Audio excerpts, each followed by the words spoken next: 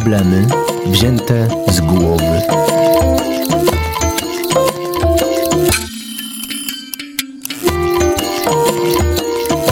Na radiowe spotkanie z psychoterapeutą zaprasza Bednarska, ośrodek pomocy psychologicznej.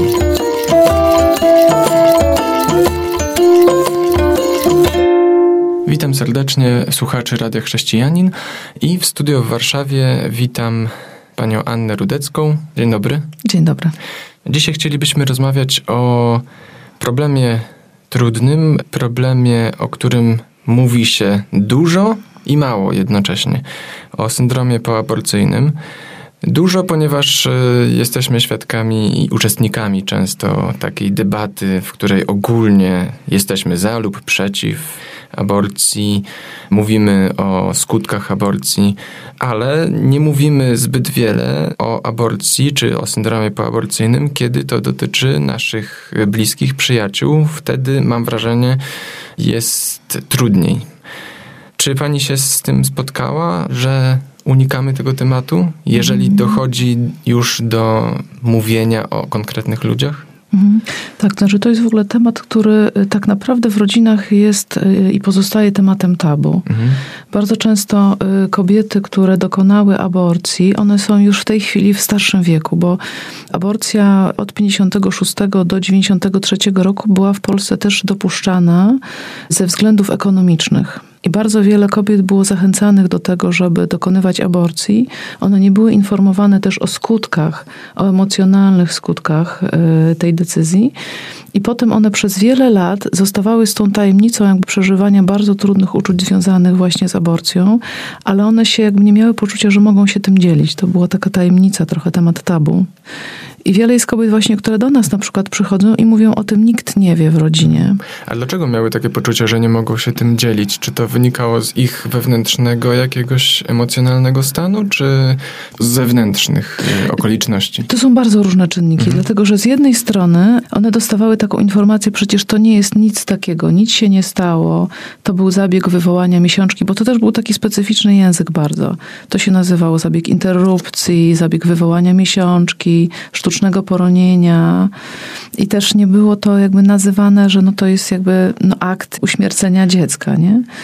W związku z tym nie było takiej też często przestrzeni i nie było osób często wspierających, które by w ogóle chciały posłuchać, bo kobiety decydują się na aborcję właściwie w takich momentach często takiej rozpaczy, kiedy nie mają w rodzinie osoby, która by je wsparła. Najczęściej nie mają wsparcia partnera. No wiadomo, że jakby ten mąż czy ta najbliższa osoba jest tą osobą, z którymi rozmawiamy o trudnych problemach, a często one przychodziły na zabieg właśnie dlatego, że chciał tego mąż i on uważał, że jakby jak dokonamy aborcji, to problem w rodzinie, na przykład problem socjalny, czy jakiś problem taki właśnie finansowy, że to się rozwiąże. Więc one trochę nie mogły. Mówi się nieraz o tym, że aborcja jest w równym stopniu, a może nawet większym problemem mężczyzn, którzy o ile tylko wzięliby tę odpowiedzialność, którą powinni wziąć, byłoby dużo łatwiej kobietom nie decydować się na taki krok. Pani mówi, że w tych latach 60., 70., 80. nie było takiego nastroju, żeby mówić źle o aborcji, a mimo wszystko kobiety nie chciały się do tego przyznawać, nie chciały otwarcie o tym mówić. Z czego to może wynikać? Znaczy, może warto w ogóle zacząć od początku, to znaczy w ogóle zacząć od tego, jak ten syndrom został w ogóle nazwany, w jaki sposób on został określony. Bo to nastąpiło w latach 80. Był taki psychiatra amerykański Vincent Rie, który przedstawił... Dopiero w latach 80. Tak. On, badając kobiety, które dokonały aborcji, miał taką obserwację, że one mają objawy bardzo podobne do objawów PTSD. Czyli zespołu stresu posttraumatycznego. A zespół stresu posttraumatycznego jest określany wtedy, kiedy osoba jest wystawiona na doświadczenie takie graniczne, znaczy doświadczenie związane z zagrożeniem życia i przeżywa takie uczucie bezradności i takiej niemożliwości jakby wpływu na sytuację, w której się znajduje i bardzo często też doświadcza pewnej takiej traumy, nie? Na przykład on jest często definiowany u żołnierzy na polu walki, on jest diagnozowany u na przykład ofiar gwałtu, gwałtów, ofiar katastrof jakichś samolotowych czy tam samochodowych. I on zaobserwował, że kobiety właśnie po dokonaniu aborcji mają bardzo podobne objawy. I może ja trochę opowiem o tych objawach, bo wtedy może będzie łatwiej też zrozumieć fakt, że ten syndrom pojawił się, bo to jest też ważne. On się pojawił w takim amerykańskim podręczniku diagnostycznym, w 3. edycji tego podręcznika. Natomiast w 4. części on już został zlikwidowany, więc on formalnie nie istnieje w tej chwili. On nie jest diagnozowany jako formalnie zespół chorobowy, można powiedzieć. I wynika to z czego? Z jakiejś walki ideowej? Czy myślę, że tak. Tak, że to są pewne naciski, żeby jakby tego nie definiować, żeby tego nie diagnozować, a problem polega na tym, że jeżeli tego nie diagnozujemy, to wówczas objawy, które są dosyć charakterystyczne, one są przypisywane często innym zaburzeniom i często one nie są w ogóle wiązane z doświadczeniem aborcji, która miała często miejsce na przykład kilka, czy kilkanaście, czy kilkadziesiąt nawet lat wcześniej. Jeżeli nie diagnozuje się u setek lub tysięcy kobiet takiego syndromu, to znaczy, że go nie ma w opinii publicznej. Tak, formalnie go nie ma, ale też formalnie wtedy trudno go skutecznie leczyć. I to jest chyba gorsze. No, ale powiem może, czym on się charakteryzuje, bo... Może poproszę o to po przerwie, a teraz chwila na piosenkę. Przypominam, audycja Problemy wzięte z głowy. Po przerwie porozmawiamy o tym, czym objawia się syndrom poaborcyjny, o którym dzisiaj rozmawiamy z panią Anną Rudecką. Wracamy za chwilkę. Słuchasz Radia Chrześcijanin, ewangelicznej stacji nadającej z myślą o Tobie. Wracamy do audycji Problemy wzięte z głowy. Panią Annę Rudecką chciałem zapytać, czym objawia się syndrom poaborcyjny? Tak jak już mówiłam wcześniej, on jest trochę podobny do tego zespołu czy syndromu stresu posttraumatycznego i ma bardzo podobne objawy. I tam między innymi jest takie zjawisko, które się nazywa flashbacki i to są takie bardzo wyraziste wspomnienia związane z tym doświadczeniem traumatycznym i my rozumiemy, że aborcja w jakiś sposób jest dla kobiety doświadczeniem traumatycznym, bo jeśli zakładamy, że dziecko w jakiś sposób jest przedłużeniem kobiety, no to kiedy jakby pojawia się taka sytuacja zagrożenia jego życia, to ona też w jakiś sposób to przeżywa. I kobieta, która właśnie dokonała aborcji, one często mają takie bardzo żywe wspomnienia tego momentu. Na przykład... Które nie wygasają z biegiem czasu. Tak, właśnie na tym polega to, że one jakby przeżywają... W przeciwieństwie do innych wspomnień. Tak, że one są bardzo żywe, tak jakby się to działo teraz w tym momencie. I to jest na przykład to, że one są uruchamiane przez dźwięki. Na przykład jak jest dźwięk taki metaliczny, tak jak się narzędzia kładzie, nie? Na nerkę taką przy operacji, to taki dźwięk na przykład może powodować, że osoba ma wrażenie, że jest w ogóle w tym miejscu, że to się po raz kolejny dzieje na przykład, nie? Albo bardzo wyraźnie pamiętają panie, w co były ubrane, pamiętają dokładnie drogę, jak jechały. I to jest na przykład jak przechodzą koło tego miejsca, koło kliniki na przykład, gdzie to miało miejsce, to na przykład przeżywają bardzo silny lęk. Wręcz taki lęk paniczny, taką chęć ucieczki, nie? Poza tym mają właśnie bardzo często depresję, ale bardzo często są też takie drażliwe, łatwo się złoszczą, są takie dysforyczne, poirytowane, ale też przeżywają ogromne poczucie winy, które trwa właściwie przez lata i ono jest w bardzo dużym nasileniu. Często na przykład osoby chodzą właśnie, wielokrotnie korzystają z sakramentu spowiedzi w kościele, a mimo wszystko one nie czują się w jakiś sposób, nie wiem, rozgrzeszone, czy jakoś bardzo się zadręczają tym. To też może się tutaj mieszać niestety z sposobem, w jaki wierzymy, tak? Czy wierzymy w surowego Boga, który nigdy nam nie zapomni, czy takiego, który przebacza i przyjmuje? Tak, ale tu jest też taka rzecz, że osobie jest trudno bardzo sobie wybaczyć. Bez względu na to, jak Tak, że nawet jeżeli słyszą, nawet jeżeli osoba słyszy, że to jest wybaczone, to mimo wszystko jak gdyby jest takie duże obwinianie siebie, że bardzo trudno jest uznać, że ten grzech w jakiś sposób jest mi wybaczony. I też na przykład te objawy się nasilają, bardzo są takie reakcje rocznicowe, to znaczy na przykład w rocznicę, kiedy to zdarzenie miało miejsce, czyli kiedy aborcja miała miejsce, albo kiedy na przykład dziecko się miało urodzić, potem jak dziecko by miało kolejne urodziny, czy na przykład jak miało 18, to te objawy też bardzo się nasilają. Taki żal po stracie, właśnie poczucie winy, smutek, wycofanie też takie emocjonalne. Także to rzeczywiście trwa przez lata. W jaki sposób można rozmawiać? Może zacznijmy od tego może łatwiejszego środowiska sztucznego, że tak powiem, kiedy przychodzi się na terapię i kobieta chce o tym rozmawiać? Znaczy, to jest właśnie bardzo ważne, o co pan pyta, bo to w ogóle trzeba rozmawiać. Bo często rdzeniem problemu też tego, że to trwa tak długo, jest właśnie to, że o tym nigdy nie można było rozmawiać. Że nie było na to w przestrzeni w rodzinie, nie było na to przestrzeni wśród przyjaciół. I już sam fakt, że osoba w ogóle może o tym rozmawiać, to już jest dużą pomocą tak naprawdę. Więc jeżeli to na przykład wiemy o tym w rodzinie, to myślę, że to jest pierwsza rzecz, którą można powiedzieć, że jakby rozmawiajmy o tym. Mówmy o tym, zwłaszcza, że to jest też czasami tak, że dzieci takich matek, które właśnie jakby dokonały aborcji, one nie wiedzą o tym, ale na przykład przeczuwają, że coś takiego miało miejsce, nie? Że one czują, że był taki moment, że mama na przykład była wesoła czy pogodna, a potem nagle nastąpiło coś takiego, że mama się stała płaczliwa, depresyjna, wycofana. Może boją się pytać trochę. Boją się, tak. Żeby nie wywołać czegoś złego, czy po prostu nie zranić.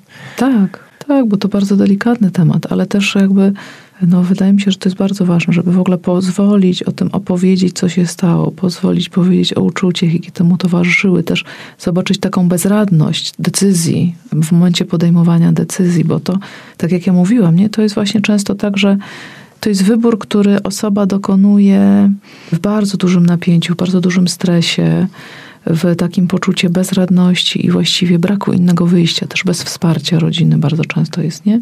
A statystyki pokazują, że 90% kobiet, które się zdecydowały na aborcję, zdecydowały się dlatego, że nie miały wsparcia ze strony ojca dziecka. No to jest też to, o czym mówiłem właśnie. Dokładnie.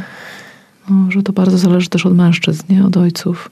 No to jest właśnie taka sytuacja, gdzie nie mówimy teoretycznie, gdzie nie spieramy się w nieskończoność za i przeciw w takim filozoficznym sosie, tylko mamy przed sobą lub przy sobie blisko żywą osobę, która przeżyła to i w tym momencie już nie ma sensu roztrząsać, tak, jakichś za i przeciw, bo to minęło, tak? Teraz trzeba pomóc tej osobie, tak? Tak, i teraz to jest bardzo ważne jakby w takim towarzyszeniu osobie, to jest to, żeby sobie na przykład pomóc jej jakoś czy towarzyszyć i w tym, żeby ona sobie wyobraziła, kim by to dziecko było na przykład, nie? Czyli to poprzez to sprawdzenie, czy jakiej ono byłoby płci.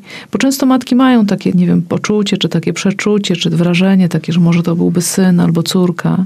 Więc żeby nadać imię trochę, żeby pomyśleć, jakby wyglądała relacja, gdyby to dziecko żyło. Bo często właśnie to jest też ciekawe. Czy to pomaga, czy pogłębia jeszcze ból po stracie? To znaczy, ból jest i tak. On jest obecny, tylko trochę jakby jak zaczynamy o tym mówić, to on trochę może się wyrazić. Aha.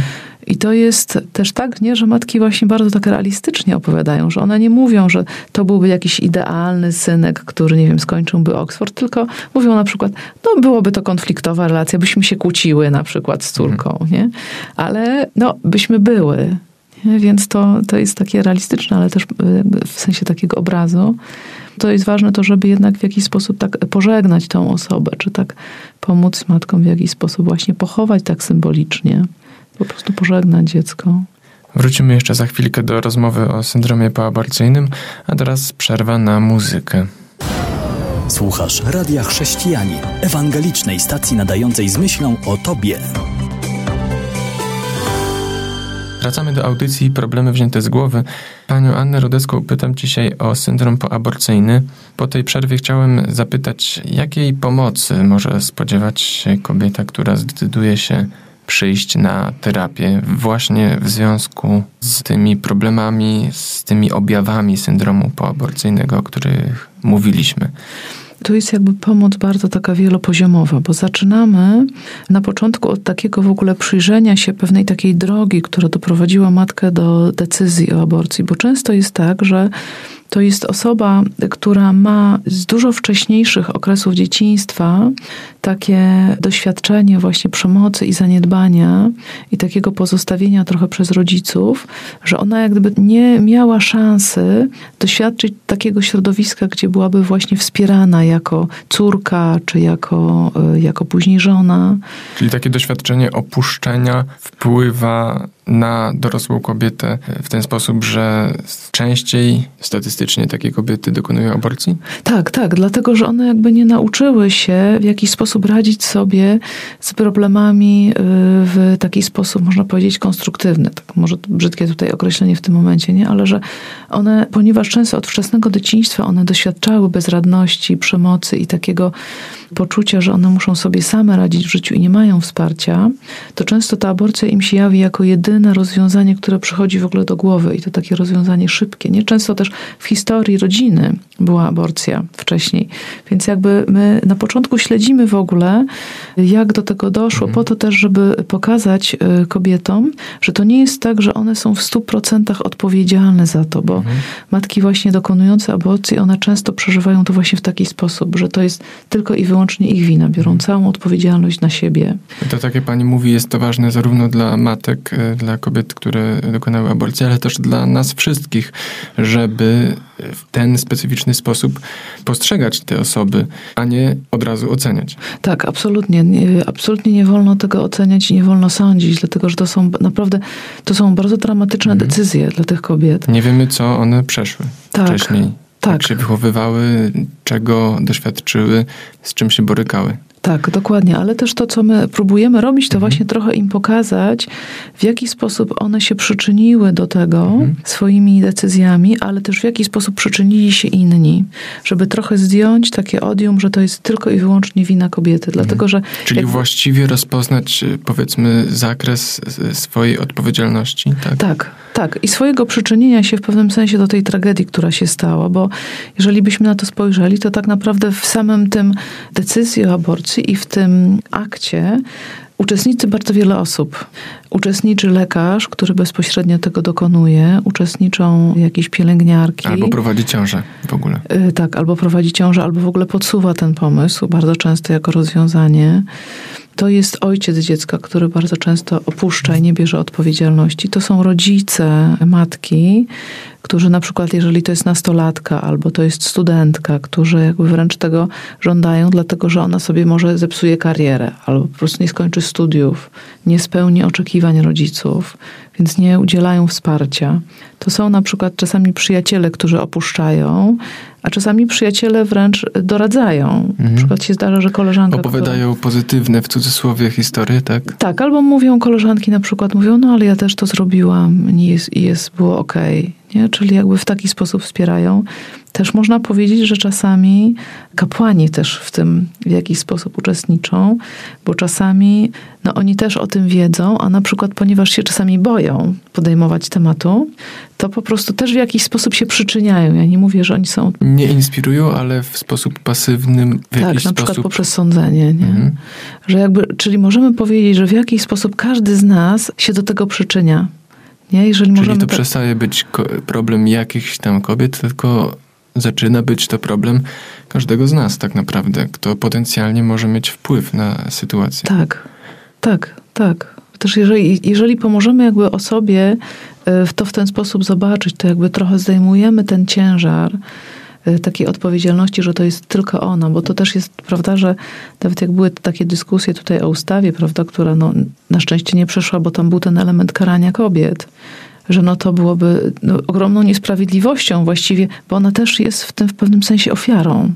Też nie można mówić, że ona jest sprawcą, bo ona też jest ofiarą jakby wielu wcześniejszych doświadczeń i nie można jej za to ukarać, prawda? Otwiera się ciekawa dyskusja o prawodawstwie, ale nie o tym dzisiaj mówimy. Co oprócz tej odpowiedzialności można zrobić, w jaki sposób pomóc kobiecie, która aborcji dokonała? Tak jak mówiłam wcześniej, można jej pomóc w jakiś sposób to dziecko zobaczyć i pożegnać też i tak zrobić taki bilans, co ja jeszcze mogę dzisiaj, jakby w tej sytuacji, w jakiej jestem, w jaki sposób w przyszłości zapobiegać podobnym tragediom. Możemy też pomagać matkom, bo często fakt dokonania aborcji wpływa na relacje z dziećmi. Jeżeli są inne dzieci, to matki mają też często trudność później w pielęgnacji na przykład kolejnych dzieci albo w takim stawianiu zdrowych granic innym dzieciom, swoim jakby pozostałym dzieciom, albo że one są bardzo na przykład takie nerwowe, bardzo się denerwują, albo mają nierealistyczne oczekiwania wobec dzieci, bo mają taką trochę potrzebę, żeby to żyjące dziecko w jakiś sposób spełniło oczekiwania, które byłyby pokładane w dwójce dzieci. Czyli ono ma jakby bardzo dużo oczekiwań nałożonych, więc my pomagamy też urealnić oczekiwania wobec dzieci.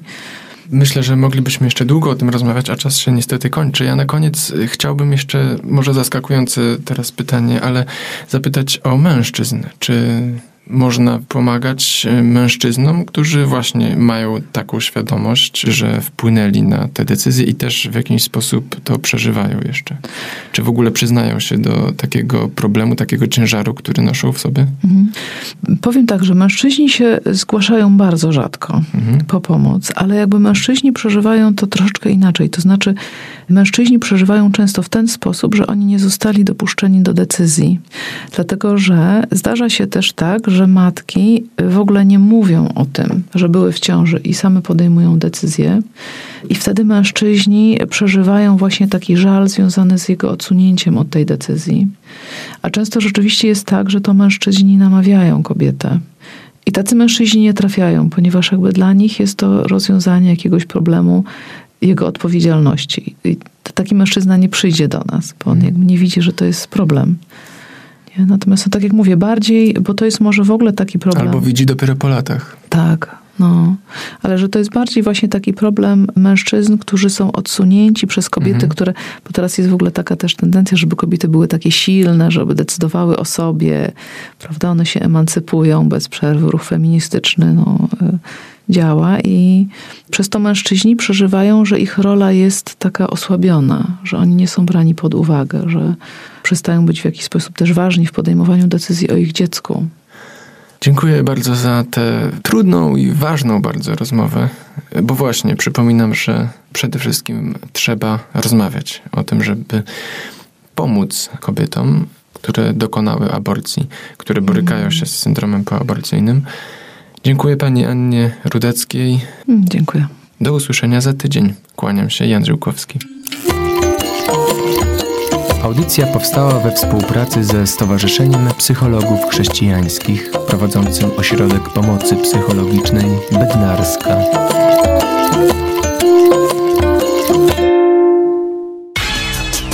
www.radiochrześcijanin.pl